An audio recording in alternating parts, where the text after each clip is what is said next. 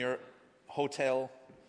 Hotel, which is a very fine hotel. Yes. Fine hotel. Welcome. It's all Thank yours. you.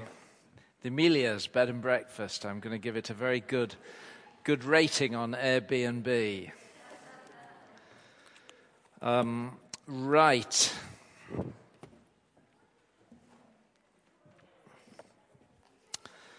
Well, let's turn together, shall we, to Genesis chapter 2.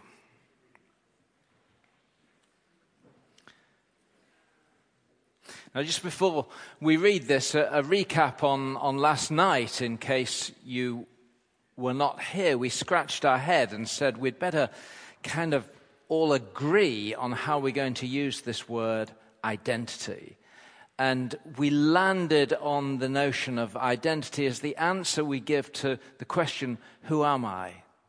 It's how we tell our story in an effort to answer that question. And it usually is a story. It weaves together different aspects of ourselves, our gender, our nationality, our status, our achievements. So it weaves them together to tell our story. This is who I am. But we instinctively look for a plot line, something that holds it together, a defining feature of who we are. And we saw that the world tells us to go looking in all kinds of places and stake our sense of linchpin, the linchpin or our sense of self on that, my sexuality, my gender, my nationality. And that is who you are. And we tried to see that the gospel emancipates us from that and says our identity, our story, the plot line of who we are comes from a different place. It comes from the love of God for his people and the shaping of his people in the image of his Son, Jesus. That's our identity in Christ, bearing his image, restored, being restored once again. And so we go back just now to Genesis chapter 2, and we're going to look a little further into this story in Genesis. If you remember, in chapter 1, we read together those critical verses. Verse 26 in chapter 1, then God said, let us make man in our image, in our likeness, and let them rule over the fish of the sea and the birds of the air, over the livestock, over all the earth, and over all the creatures that move along the ground. So God created human in his own image. In the image of God, he created him, male and female, he created them. God blessed them and said to them, be fruitful, increase in number, fill the earth and subdue it. Rule, have dominion over the fish of the sea and the birds of the air and over every living creature that moves on the ground. Okay, so that was the scripture we looked at last night. Let's move on a little further in the story now. And we're going to start reading in chapter 2 at verse 21. Chapter 2, verse 21. The Lord God caused the man to fall into a deep sleep.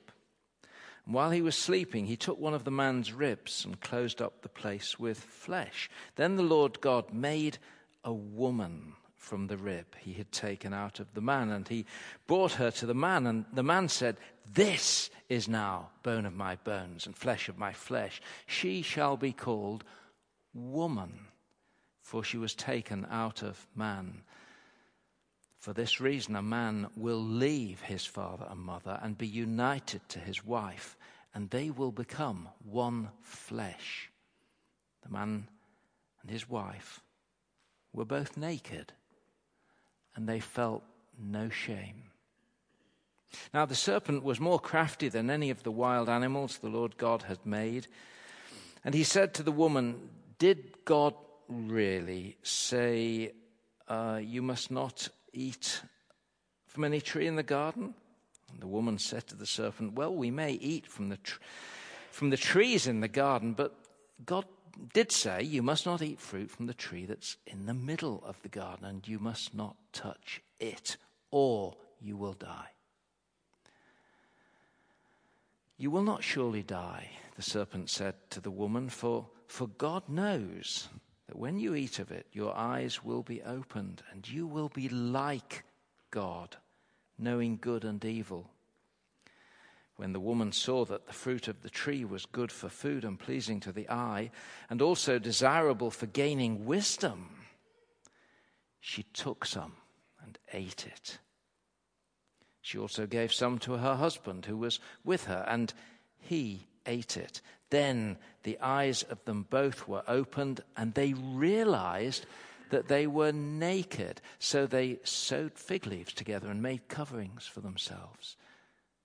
Then the man and his wife heard the sound of the Lord God as he was walking in the garden in the cool of the day, and they hid from the Lord among the trees of the garden. But the Lord God called to the man, "Where are you?" He answered, "I heard you in the garden, and I was afraid because I was naked. So I hid."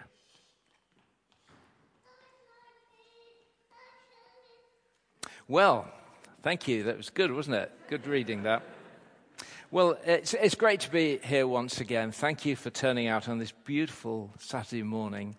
In chapter 1 here of this creation narrative, there's a series of powerful images of God calling the world into being, creating life and energy and beauty, and then at the pivotal point of creation, calling into beings human, male and female bodies, which bear the likeness of God himself on the face of this earth that he's created. We also, in these opening verses in chapter 1, begin to discover something of what the phrase "made in the image and likeness of God" actually means. Look at verse 28 there. We see that God calls them to bear his image in the world. God blessed them and said to them, "Be fruitful and increase in number. Fill the earth and subdue it. Rule over the fish of the sea. And I give you every seed-bearing plant." Now, what's happening here is we see that God calls them to bear his image well, have authority and governance over this world as he has authority and governance over all of creation. Be fruitful and bring new life into this world into which he's placed them, as he brings new life into creation and calls life out of dust, out of nothing. Multiply, prosper. And so we're seeing that God's bearing God's image for these first humans meant that they were called to make more of the world into which God had placed them. Bearing God's image calls us to make more of the world. And we see this developed in chapter 2 as they're placed in a garden to tend it and to bring the fruit from it and to harvest it and make more of God's wonderful world. And so the point here is that being made in the image and likeness of God isn't an existence, it's a calling. It's an identity charged with purpose, with goal, with work, to image God, to be like him, to do like him in the world that he's made, in our bodies, male and female, to bear the image, the creative power of God into his world. It's a wonderful picture, isn't it? And that story gets retold again in chapter 2, except that the writer takes a different angled lens now and he zooms right in closer And he retells it from a different point of view. And here the first image-bearing human is placed in a garden to tend it and to make more of what God's given in that garden. And they're given authority over the animals, even getting to pick their names. And you have that wonderful little cameo in which God calls human into his godlike authority to name and to order and to govern. And he says, I want you to name and to order and to govern. I want you to pick the names of the animals.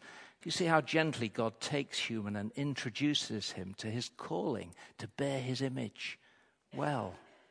And I imagine he says, so what will we call that one? And Adam looks and says, an elephant. He said, why are you calling it an elephant? He said, well, it kind of looks like an elephant, doesn't it? You know? But it's a wonderful image it's a mysterious image in many ways. But what it's saying is that the Creator stoops and he gets alongside his image on the face of the earth. And together he learns how to govern and name and bring order to God's world. So these are wonderful stories, but have you noticed how they reach their climax at the end of chapter 2? As the writer gets ready to move into the fall narrative where the tone now turns darker in chapter 3, have you noticed how he chooses to end chapter 2? It's there. Look at the last verse 25. The man and his wife were both naked, and they felt no shame. That's the climax of the creation narratives. The man and his wife were both naked, and they felt no shame. Now, why end with that? Have you thought about that ever? I mean, it could have been something like the man and his wife were naked and really happy. And that would have been true, wouldn't it? Or the man and his wife were naked and without fear or anger or sadness or disappointment or regret, and all that would have been true as well. But he didn't say any of that. He said the man and his wife were both naked and felt no shame. So what does this mean? Why do these early chapters of Genesis make such a big deal of this phenomenon of shame? What is it? And what does this have to say to us today? So let me tell you a story about shame. When I was a little guy, about 7 or 8, we took our holidays in Cardiff with a relative there. And we took the train and went to stay with her in their council house on one of what was to become one of the most notorious estates in the whole of Europe, council estates. But it wasn't quite that then. But you can see we lived it up in my childhood. It was 5-star all the way as we went to Ely Housing Estate. And I had a cheeky cousin there. Let's call her Dorothy. And, sorry, Sinclair. but I just made up that name, right? Because Dorothy was a bit older than I, and I was about 7 or 8 years. She would come back to my hometown, and they'd have their holidays with us in Grimsby. So you can see the theme continues of holidays by the beach, 5-star.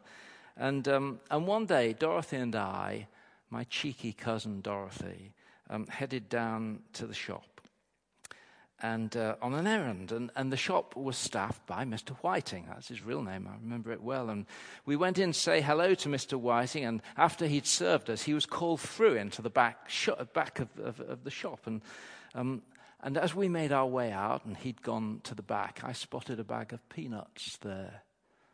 And I dared my cousin to take them, or to take one. And actually she took 2, and we ran out of the shop. And I'm confessing here, aren't I, to receiving stolen goods. So when we got outside, having dared Dorothy when she offered me one, rather like Eve is about to do here in chapter 3, I looked at the peanut and I saw that it, quote, was good for food, pleasing to the eye. And I took and I ate. And we ran on home, and with every step, the guilt for what I'd done got bigger and bigger and deeper, until we ran into the house, and dismayed by the sense of guilt, I blurted it out, much to the dismay of Dorothy, to my father. Guilt for what I had done, the thing I had done, complicit to theft. And it was at that moment, as he looked at me, that my guilt turned to shame. Because that look told me it wasn't just that I'd done this wrong thing. The look was that he had a son who did things like that. You see, guilt is how we feel about the thing that we have done. Of course, there's objective guilt, but the subjective outfall of that in our hearts is that feeling of guilt that I have done that wrong thing. Shame is that I'm the kind of person who does things like that. It's much broader. It's much more encompassing. It drags all of our being into it, and it's a physical thing.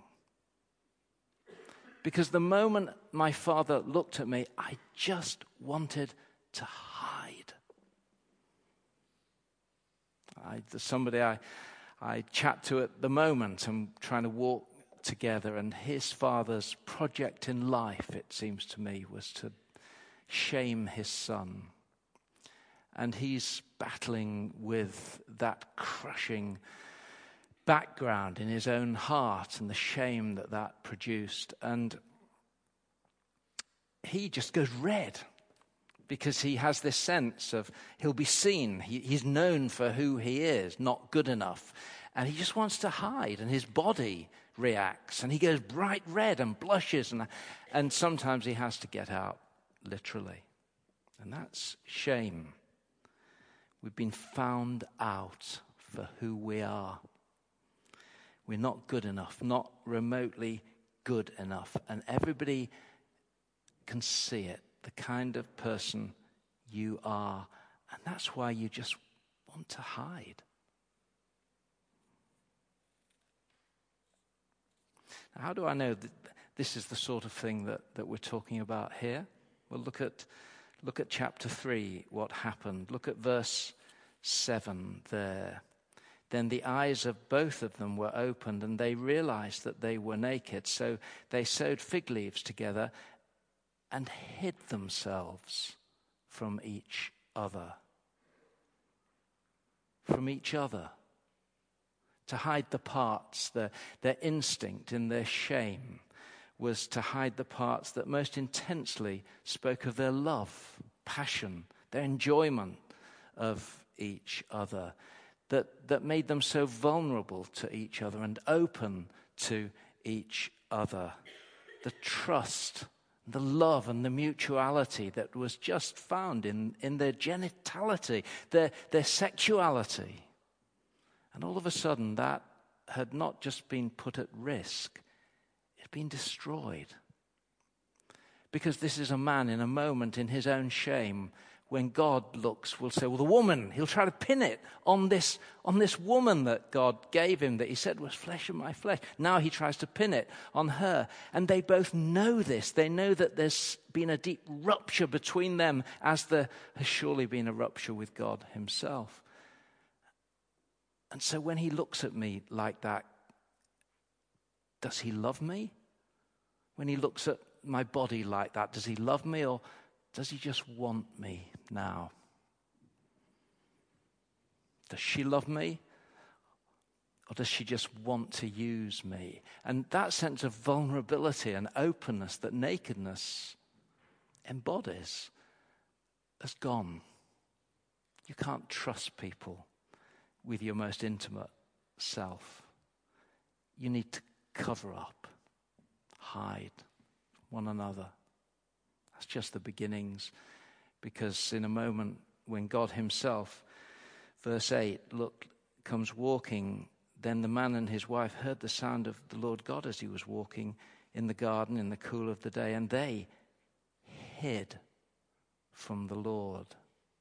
It's a bodily thing. It's an instinctive. It's not just something you think, shame. It's how you respond to the voice of God, who has seen you and knows you for what you are and what you did and what has happened.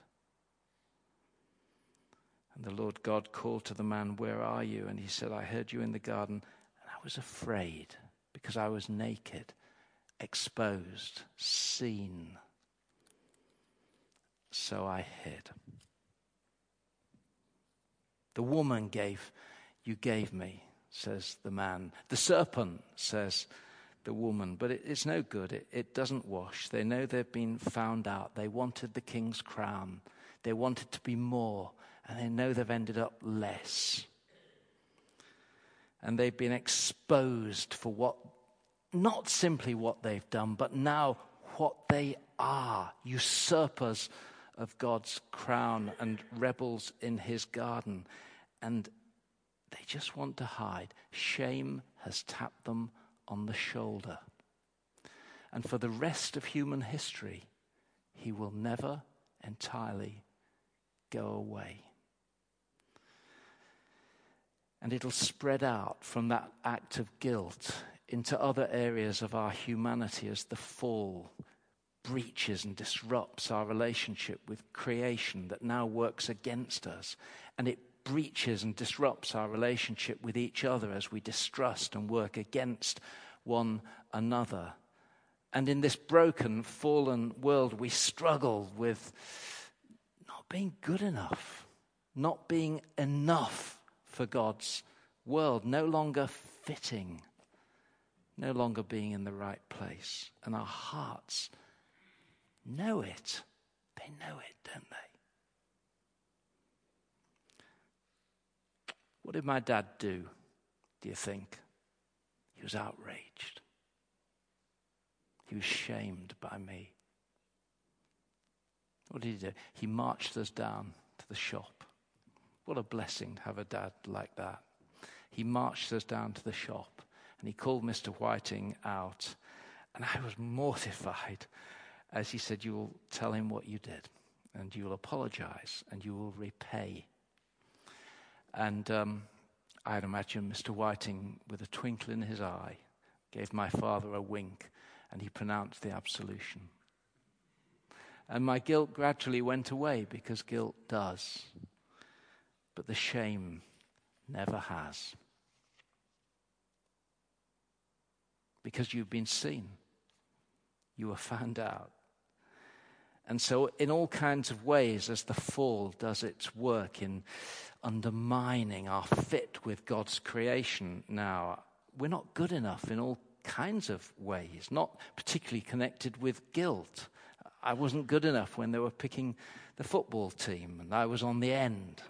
I wasn't good enough when I failed the 11 plus that I was talking about last night. And my grandmother said, "Well, our kind of people, we're not good enough. That's our script." And there's a generation of kids brought up with that script. Our kind of people don't do that kind of thing. We're not good enough. That is a ramification of the fall, which inhibits, diminishes the human spirit as God gave it, and says, "You never do that."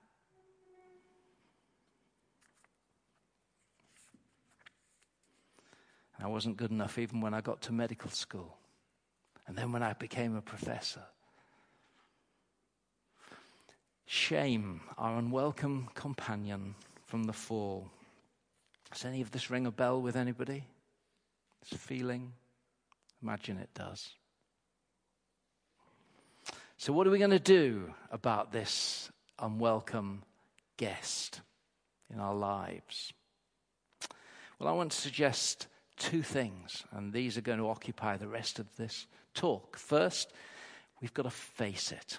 We've got to face our shame. I'm going to talk in a moment about all the things we do to try and to run away from it, to hide from it. And it may be that you'd think, well, I don't know, this guy's obsessing a bit. He seems to be a bit preoccupied with himself. I don't feel any of this, if I'm honest. It may be that you've just got too good at running away and hiding and camouflaging it, because we can train each other.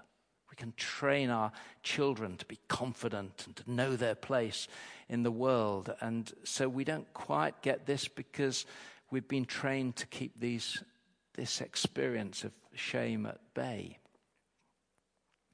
But we need to face it. If we're going to deal with it, we need to face it.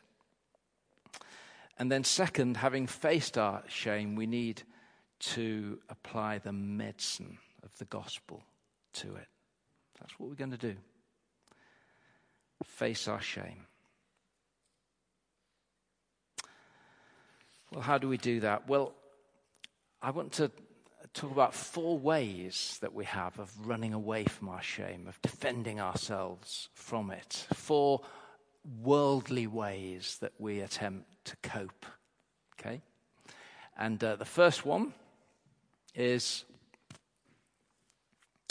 being noticed. You can get yourself noticed. That can hold shame at bay.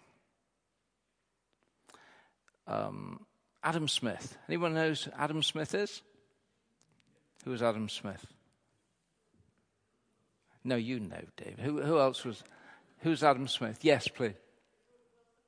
Yes, he was an economist. He's called the father of modern economics, isn't he? A Scotsman. And in 1798, he wrote these words. It was in The Wealth of Nations. He said this: "To what purpose is all the toil and bustle of this world? What is the end of greed and ambition?" Can you see this? "And of the pursuit of wealth and power and preeminence. What drives us on," he says, "in economic endeavor? Is it supply food and drink and clothes? No, you can go down to Primark, get a cheap pair of jeans, no matter how poor you are." So he says, what then are the advantages of that great purpose of human life, which we call bettering our condition? Here's what he came up with: to be observed, to be attended to be noticed. Smith discerned that there's something in the human spirit, and we would see in that an echo of Eden, where Lucifer says, "You shall be as gods. You shall be as gods." That's the longing that we still cling to in our fallenness, to be as gods, to be noticed, to be seen, to be above. And so we work and we position and we maneuver and we get stuff and we make our body image as attractive as we can to be noticed. One of the ways we do that is get ourselves into hierarchies, because if you can get to the top of the hierarchy, it feels very nice indeed for a while. And this is the quest for status. Status. That's my relative position in a social hierarchy. You know, it's said that psychology began in a chicken coop, by people observing that chickens seem to follow rules in quite a bit of their behavior. And so psychology grew out of the rather simple idea that maybe human beings seem to follow rules in the way they go, you see. So, I don't know, there might be something in it. Have you ever strutted your stuff? I mean, I am now, being a bit cocky. Have you ever taken somebody under your wing? You know, lots of these terms have come from the chicken coop or yard. Or anyone ruffled your feathers? But the commonest one is probably what? Pecking order. Pecking order. And we like to get ourselves into hierarchies, and it's just great if you can get yourself to the top. It may be more a male thing. This may be something more men identify with than women, but I wouldn't want to over-stereotype that. But it is something often men. And of course, being at the top is intoxicating in terms of what it does for the human heart, who wants to be as gods, to to be noticed, to be seen. Don't underestimate how important it is just to be seen. It's an occupational hazard of standing up here. Clergy, vicars, pastors. It's an occupational hazard that we don't face squarely enough. But it comes in all sorts of other ways, doesn't it? It's conversation, weaving in that little bit of extraneous information about you that wasn't really necessary, but it just got you back up in the ranking of this conversation. We've all done it. The insecurity, being outmaneuvered, outclassed by somebody else in looks or by dress or by appearance, and the need to go out and get that and get ourselves up the rank. And of course, if you can get status, it comes with all kinds of benefits and social goods: bigger car, bigger parking space, nice computer, PA. But even those things in themselves open the door to more status and better feelings. It's really just the being noticed. It's the going through the door and the little lady stepping back and say, "Oh, sorry, sir, come through." And you say, "Oh, no, please don't. You mean thank you that you did." Because my heart noted, we crave. And if we're honest with ourselves, that's what drives so much human endeavor. And Adam Smith spotted that a long time ago. So it makes us feel good. Now, the only problem with being noticed is that being at the top there also makes us feel very bad. At the same time, it's a deeply conflicted place to be. Why is that, do you think? Why at the same time as feeling so good up there, why does it feel so bad? Any ideas? Sorry? There's a loneliness, isn't there, at the top? Anything else? Anxiety, insecurity, because how long are you going to stay there before you fall? Because those little chaps at the bottom, if you notice, they don't look as if they're enjoying themselves. And they're younger than you. Some of them are a bit brighter, if you're honest. And they've got years ahead, and they've been watching, and they're working. And they're getting more equipped and more competent, and you're finding it harder to keep up. And sooner or later, you will drop down that ladder. And the question then is, now who are you? If you are running from shame, because shame makes me feel diminished, it makes me feel a nothing, I've been found out. So if I'm running to get status, and then suddenly I retire, and they said nice things for you at your retirement party, but a week later they've almost forgotten who you are. Believe me, that is true, friends. The world moves on much, much faster than we like to think. Now who are you? And that's the problem with striving to be noticed. How long can you keep up? In the end, it's a treadmill. It's a treadmill. It's a cul-de-sac. It's an end to nowhere. So being noticed, being busy, this is another occupational hazard for pastors, but also for most of us at work or at home with the kids, with family. Being busy. Momentum is meaning. The more I achieve, the more I do, the better I feel. I just keep at bay that notion of being out of control and that sense of shame that can come creeping back. So let's do more. And sometimes that drivenness comes from a deep place. I again, talking with folk in a mentoring relationship, people often want to talk about busyness. And the key question I eventually arrive at, and I always do arrive at that question, is, but do you want to change?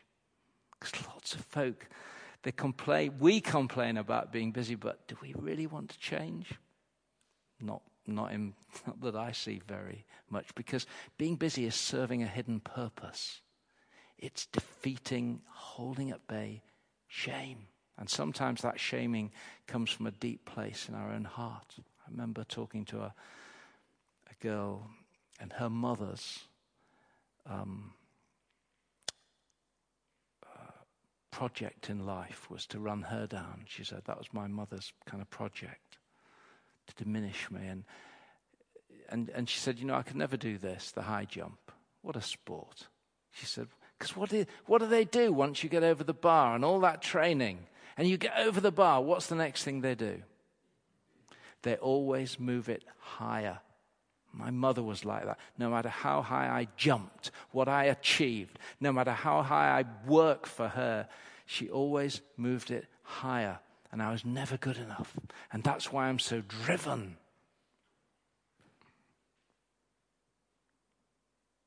Being busy, it's another treadmill, isn't it?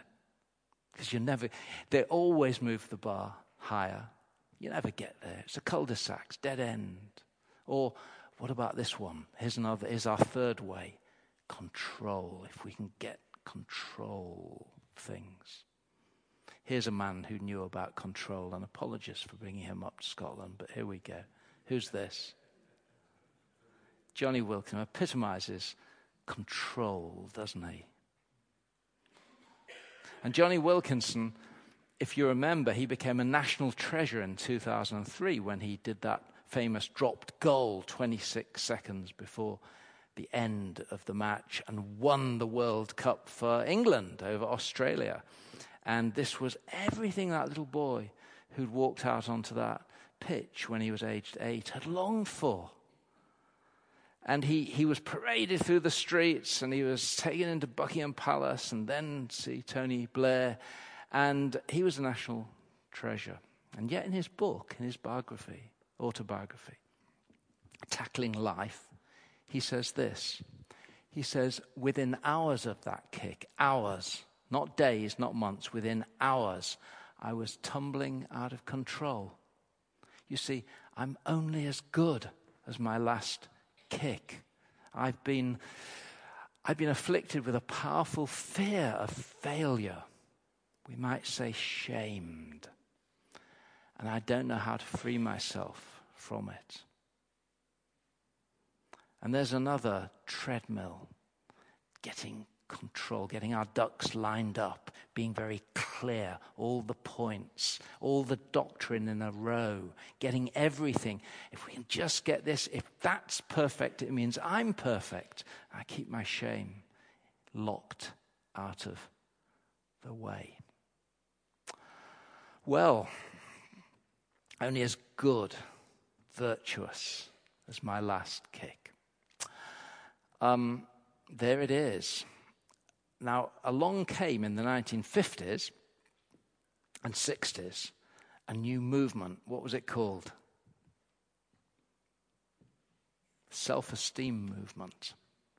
And the self-esteem movement, which I wrote this book about, it said lots of good things, really. It said exactly what I've just been saying. It said the problem with staking your sense of value and worth, if you stake it on those things, they are contingent things. In other words, you can't depend on them. They are out of your control. So in the end, you're going to be running. It's a cul-de-sac. It's no good. So they were right in their diagnosis, that you don't stake your sense of significance on these things. But I think they were wrong in their cure. Their cure was to say, don't stake who you are on achievement or status. You say what your worth is. You say it. Come on, say it now. It's easy. You just say, I am significant. I am worthy. Boost your self-esteem. Declare it. Speak out of your unique humanity. Nobody else can do it if you don't do it for yourself. And this is a compelling vision that you take doses of this stuff and boost it up. And I love me, and I'm powerful and unlimited and certain and strong. Just say it. You see, it's better. I attract positive people into my vents, into my heart now. And if you're a religious turn of mind, you can recruit God to your ego project, because here's a little bib you can put on your kid which says, I may be little, but to God I'm big stuff. I saw one, when God made me, he was just boasting. I kid you not. And so you say what your worth is really seductive, because it goes right back to the garden as Lucifer comes along and says, you shall be as gods. You can do it. You say. You set the rules, good and evil. You declare the boundaries. You're special. Well, of course, the big question is, does it work?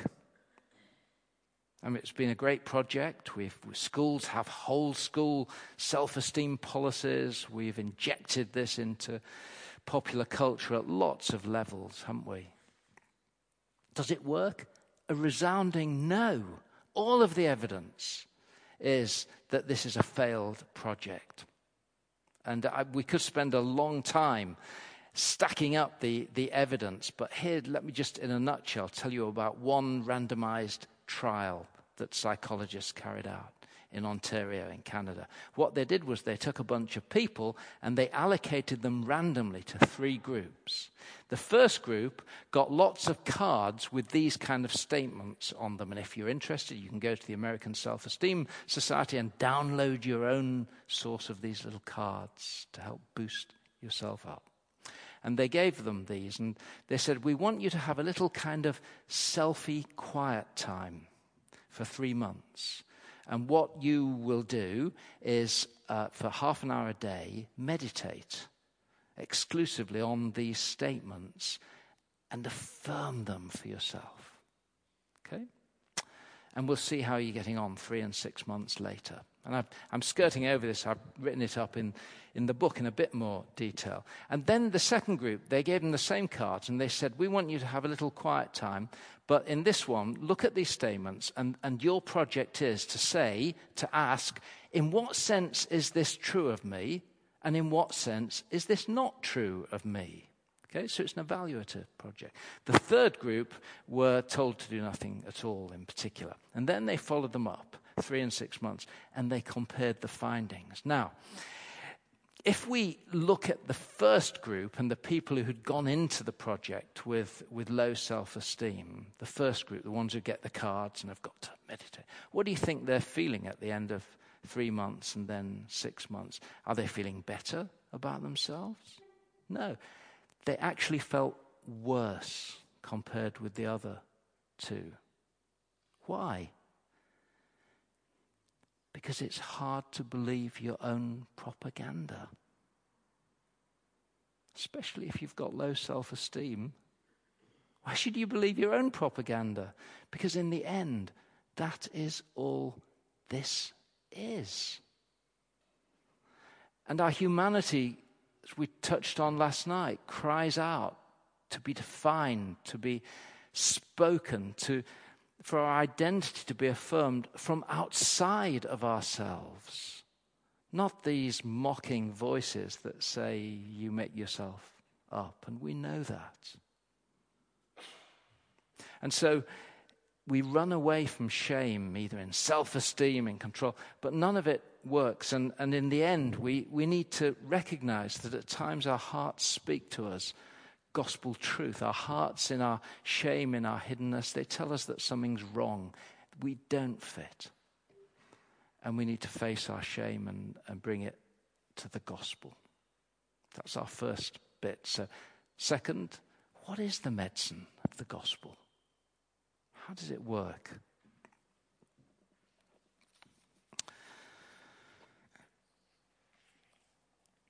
Jesus bore our shame. The writer to the Hebrews said this, Jesus, the founder and perfecter of faith, for the joy set before him, enduring the cross, scorning the shame.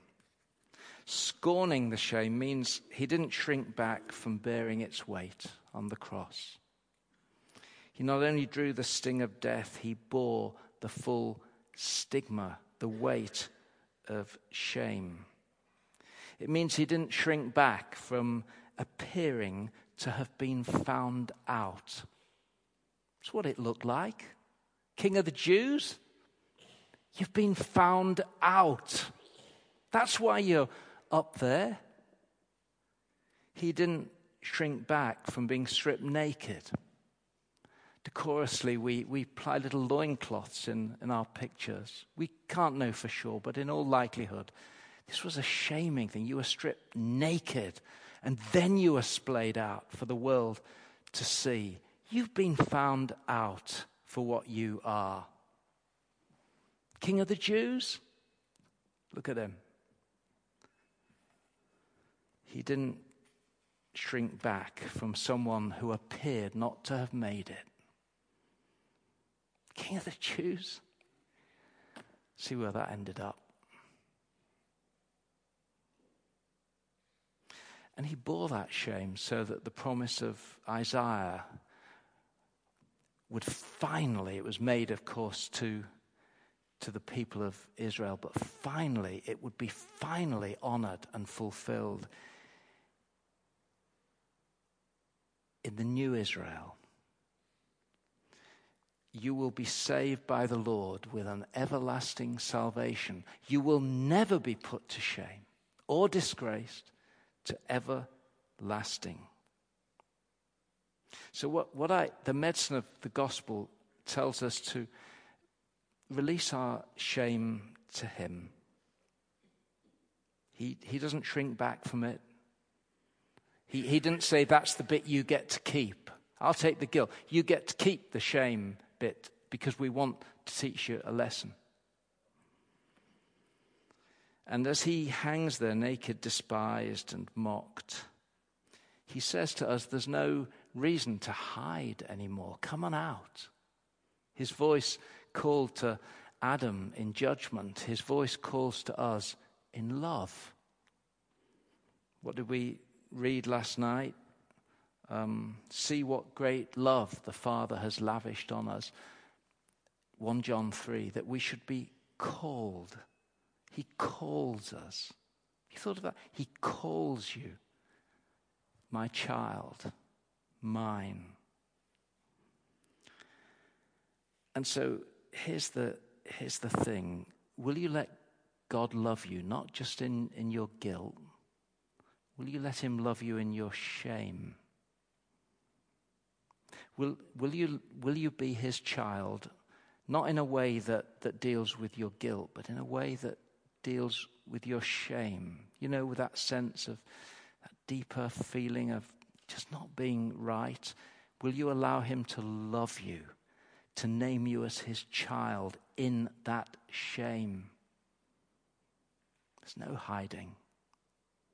Let him love you.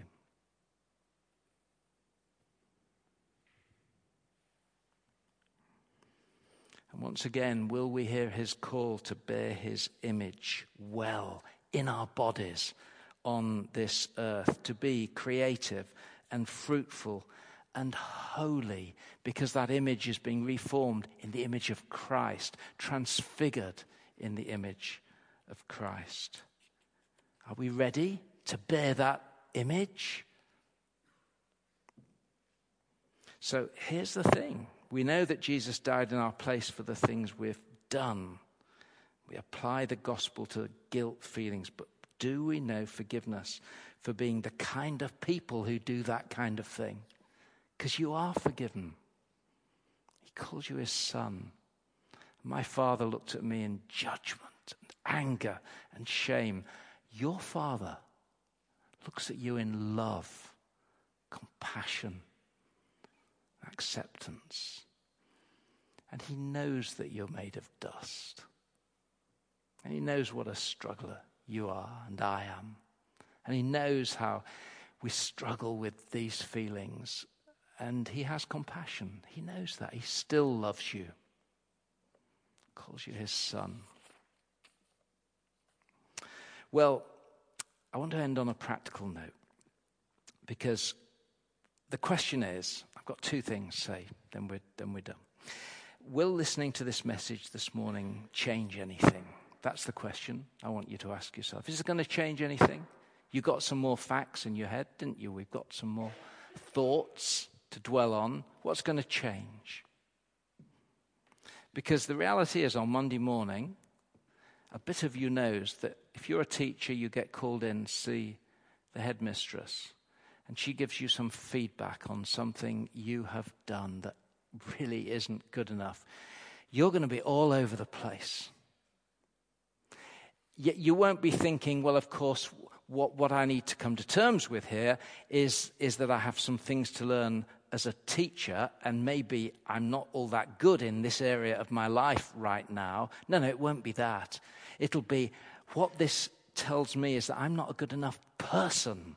Not a teacher. It won't be about being a teacher. It'll be about being a person. And many of us will feel diminished and shamed by that, or angry and defensive and looking for justification. We'll do anything other than face that, because this says something about us as a person. We're so vulnerable still. And so, will having heard this morning make any difference to that? That's the question. Sounds great, doesn't it? But how's it going to change our heart for Monday? I sometimes describe what's happening, and it's not an original illustration. It's from a psychologist called Jonathan Haidt. But I sometimes describe the human heart as a man on an elephant. And the man on the elephant is our rational bit, the thinking bit, the bit that's been trying to pay attention this morning and note down one or two things and try and get our thoughts lined up and say, I must hang on to that. He's the little man on top. He's trying to steer a big guy underneath. And the big guy is all of the under-the-bonnet bits of who we are, deep in our unconsciousness. The writer of the Proverbs said, the purposes of man's heart are deep waters. It's the deep waters of the heart that's the elephant. He's got a long memory. He likes habits. He's used to doing things this way. And he does it over and over and over. So when you get that feedback on Monday morning, your head's trying to remember what I said, but your elephant, he's made up his mind already. This is about me as a person. I'm being diminished and degraded here, and I need to get on the defensive. I just go home. It's the elephant who moves first, you see, and the little man's trying to say, no, let's just, but the elephant's off, you see. Or when we just have nothing to do, it's the elephant that moves our arm out to pick up our phone. You don't think about it. You just pick it up, don't you? You don't think, I'm going to check my phone. Have anyone ever done this, or am I the only one? Your hand goes out and you find the phone's in it, ready, and you're wanting to check stuff. It's the elephant doing that. It's habit. It's being formed in your heart. Or, I don't know, if you don't like broccoli, someone puts broccoli in front. If you really don't like it, is that your little man on top evaluating the broccoli? No, it's the elephant moved because he's used to broccoli and his dislike of it. And what we're asking the elephant to do this morning is we've said to the little man on top, because I've been talking mostly to the little man on top, and we've said, you've been going to that watering hole over there for years, but look at that one over there. You can't quite see it, but it's a wonderful watering hole. I want you to start heading there for your daily water. It's purer, it's cleaner. This place is drying up, it's getting diseased. That's the place to go. And he sees what you say, and he's got the point. He says, we're going there from now on. Think the elephant's going to go? Next morning when he climbs on, where's the elephant going to go? Long memory. The elephant doesn't do detailed. He hasn't got all the thoughts lined up, and he is susceptible to emotions and feelings and the big picture. He doesn't know what the heck you're talking about, this watering hole, because he knows there's one there and it works and there's a well-beaten path to it. And you're asking him to go through the shrubs and the clamber over stuff, and he does it all risky and new. No, we'll stick with what we've got. So, how do we move the elephant? And that's a big question. And that's why our preachers scratch our heads, and we, because we know that just giving facts isn't enough for the human heart. We've got to move the heart. We want the heart to be moved. And so the preacher will try and illustrate what he's saying with pictures, because he wants to show the elephant where he's going. The elephant deals in the bigger picture. He sees. He wants to see what you're talking. He deals in feelings, so the preacher will tell stories that help you connect and say, that happened in my childhood. I remember that. And you're being drawn into the story, and the elephant's getting involved now. This is what Jonathan Edwards taught about. He says preaching isn't giving people facts. If you just want to give people facts, give them a commentary. It'll be far better than what you can do. He said the task of the preacher is to move the affection, to draw the affections, to move the heart in gratitude and love to God, which is its true home. So the preacher doesn't just tell people about heaven, he paints a picture of that heaven so that the elephant wants to go there. And so part of this is about firing our imagination. And I want to challenge you. It's not just the preacher's job. It's your job. You say, I like some of what he was saying this morning or what we read in the Bible. I want to bear God's image better. I want to bear it well. I want to inhabit this and to live out of this deep truth of my identity in Christ. And I'd say, yes, get the facts, but then put your imagination to work. What does that look like, bearing God's image for you? And there are lots of ways. I know Alan will be thinking about this in the work seminar today. You can switch on your computer at work and start getting anxious and wondering what the emails are going to show, or you can switch it on, and as it begins to whir into action, you commit your day to God and you say, help me, Lord, to bear your image well now as I govern and rule this world, because one day that's what I shall do again in glory. And I want to aim well to that destiny, and I want to learn to govern well now. Help me to bear your image well in my work. If you're a mum and you're cleaning up the sick in the car on the way home, help me, Lord, to bear your image well. The one who stooped lepers and healed and brought order to this broken world and gave us a picture again what it is. And when we're entrusted with those kids' hearts, help me, Lord, to bear your image well as I remember how Jesus told stories and captured people's hearts. There was a man with 100 sheep, and every day he counted them. And the elephant's listening. It's a good story. It's easy. It's building a picture. It reaches his heart.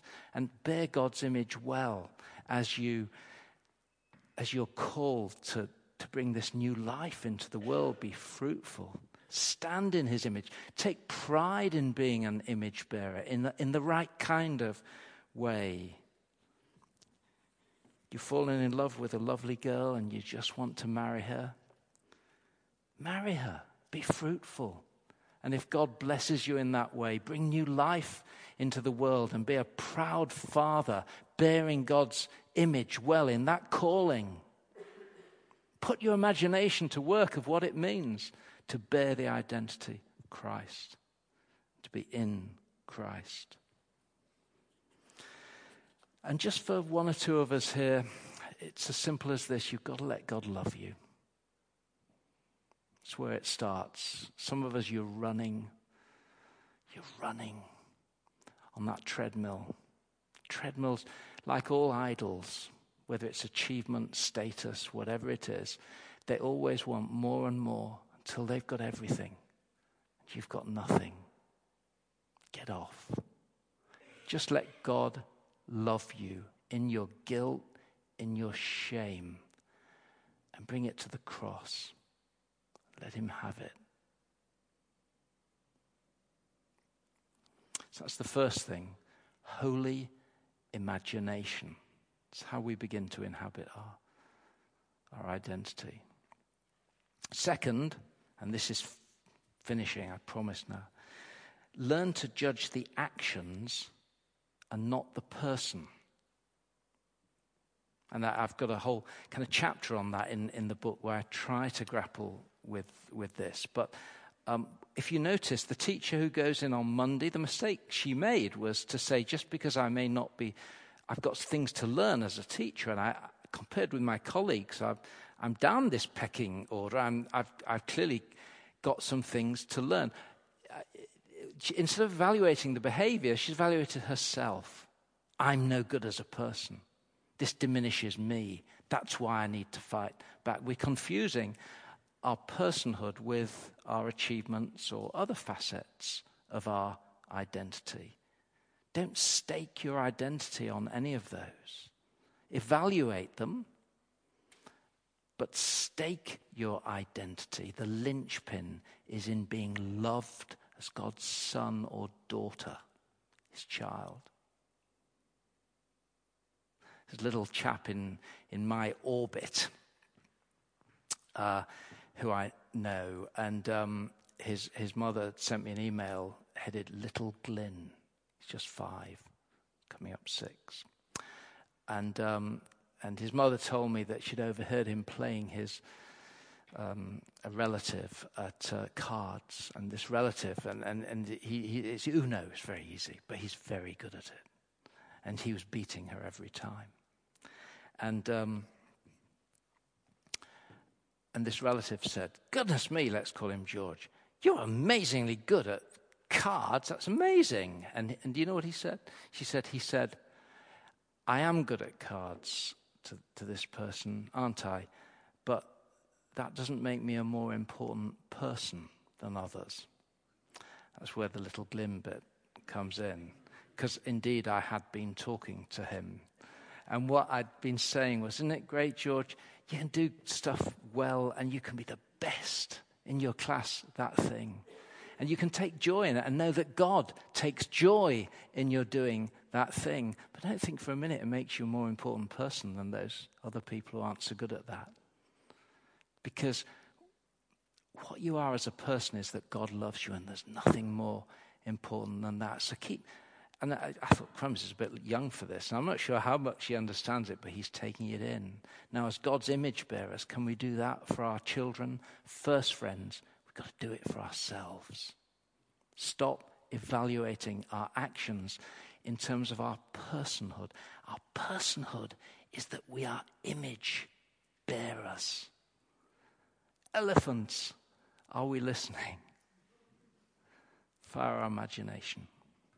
I'm just going to pray for a moment. You will be saved by the Lord with an everlasting salvation. It'll never keep tapping you on the shoulder, shame. But in the end, the vision we have is that you will never be put to shame, Isaiah promised. And we won't. We won't, finally. Let's pray. Lord, thank you so much for your holy word. Sometimes we love digging into it. We love thinking about it. And we love it when we sense your spirit coming and speaking. And we know that if our deeper hearts are to change, he must take our hearts and work your word deep, deep into them. And we ask that he'll do that now. We've heard. Holy Spirit, come and help us to make this word dwell richly among us, we pray. Pray for each other. Pray for the struggling. And we ask that each one of us will know that we're loved by you to the ends of the earth.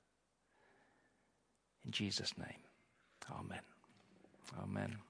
We've got a couple of minutes, and I'd love to, I don't want to in a way destroy the moment, but it would be nice if we have one or two questions and thoughts, and we may not take them all, but it will help me pick up one or two perhaps in our final session tonight. But do you want any comments or any thoughts? And to be honest, if you think, well, I don't really agree with that, just say so. It's a free world. We chip in with our thoughts, or questions, clarification, anything? Yes.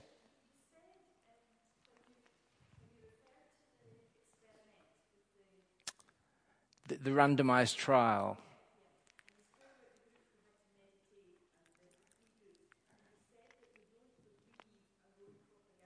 Yeah.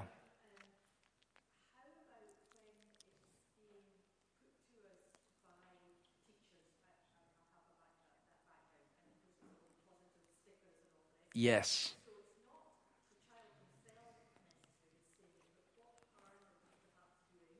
Yes. Yeah. It's a great question, that. Yeah. Can I just... Yeah. And it links with, I often get this, well, I can see how this works in a Christian context. Hallelujah, thank God. We can say our image is our identity. But if in a secular context, what does one say? And that's a great point. I'll just leave that question hanging there. There's another one just to help me see where we're going. Another question, comment? Yes.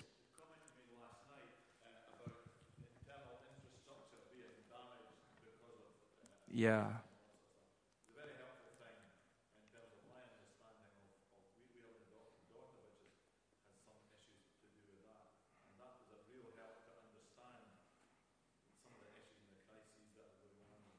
So the comment was only just to say thank you. Thank you. It's close to my own heart. You look at kids, and I'm going to be talking a bit about this in the third session. You see, I think the sexual revolution, it's brought a kind of freedom to adults at the cost to kids, I think. That's its issue, big issue.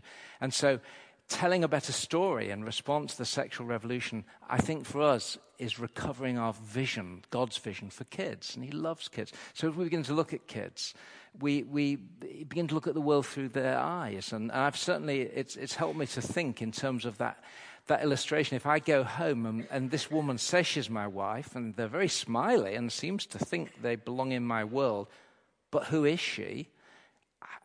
How do you function in that kind of a world with that degree of instability?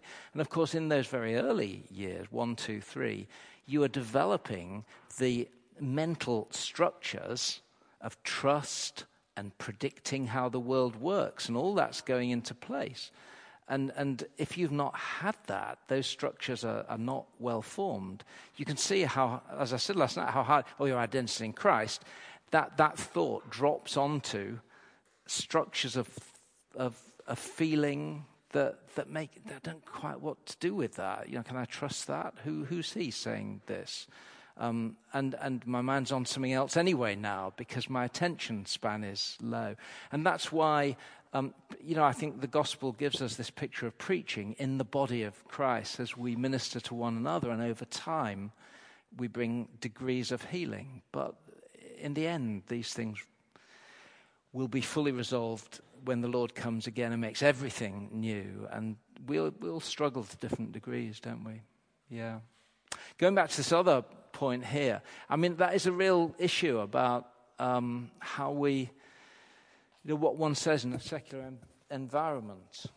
What one says in a secular environment. I think what one can do, nevertheless, is what you want to try and do is get kids off themselves, you see. What we're trying to do is we respond to negative thoughts about ourselves by getting us to think about ourselves.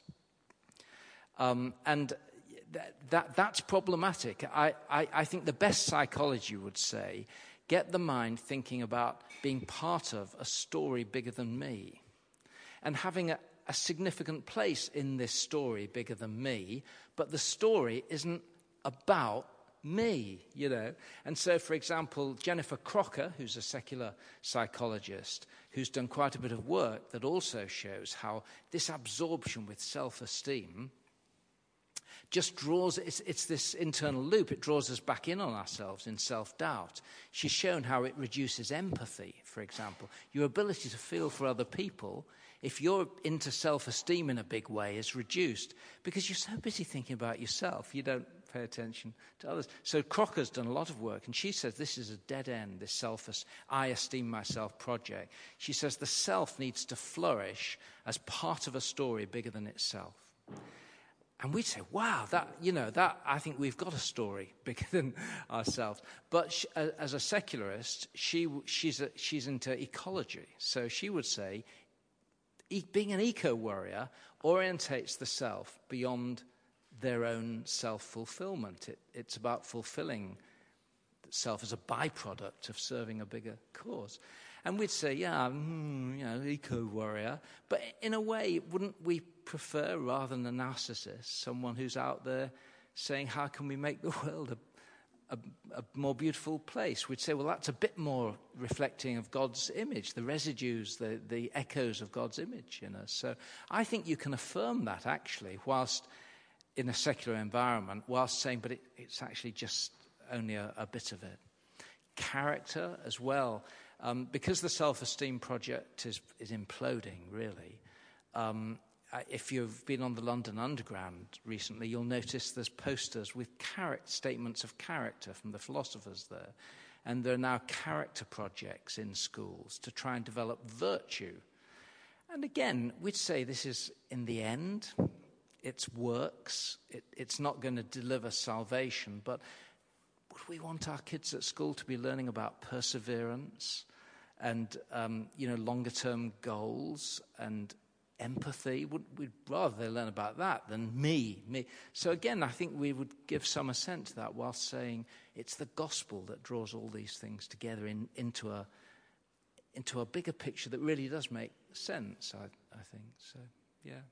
I think I've been given strict orders by the man who always likes everything to be on time, by David here, to stop. So we better stop just there, David. Have you got anything you need to say? For your seminars, it's listed there where you're going. And please be through ready to start at 12 o'clock. We'll do that at 12. If you're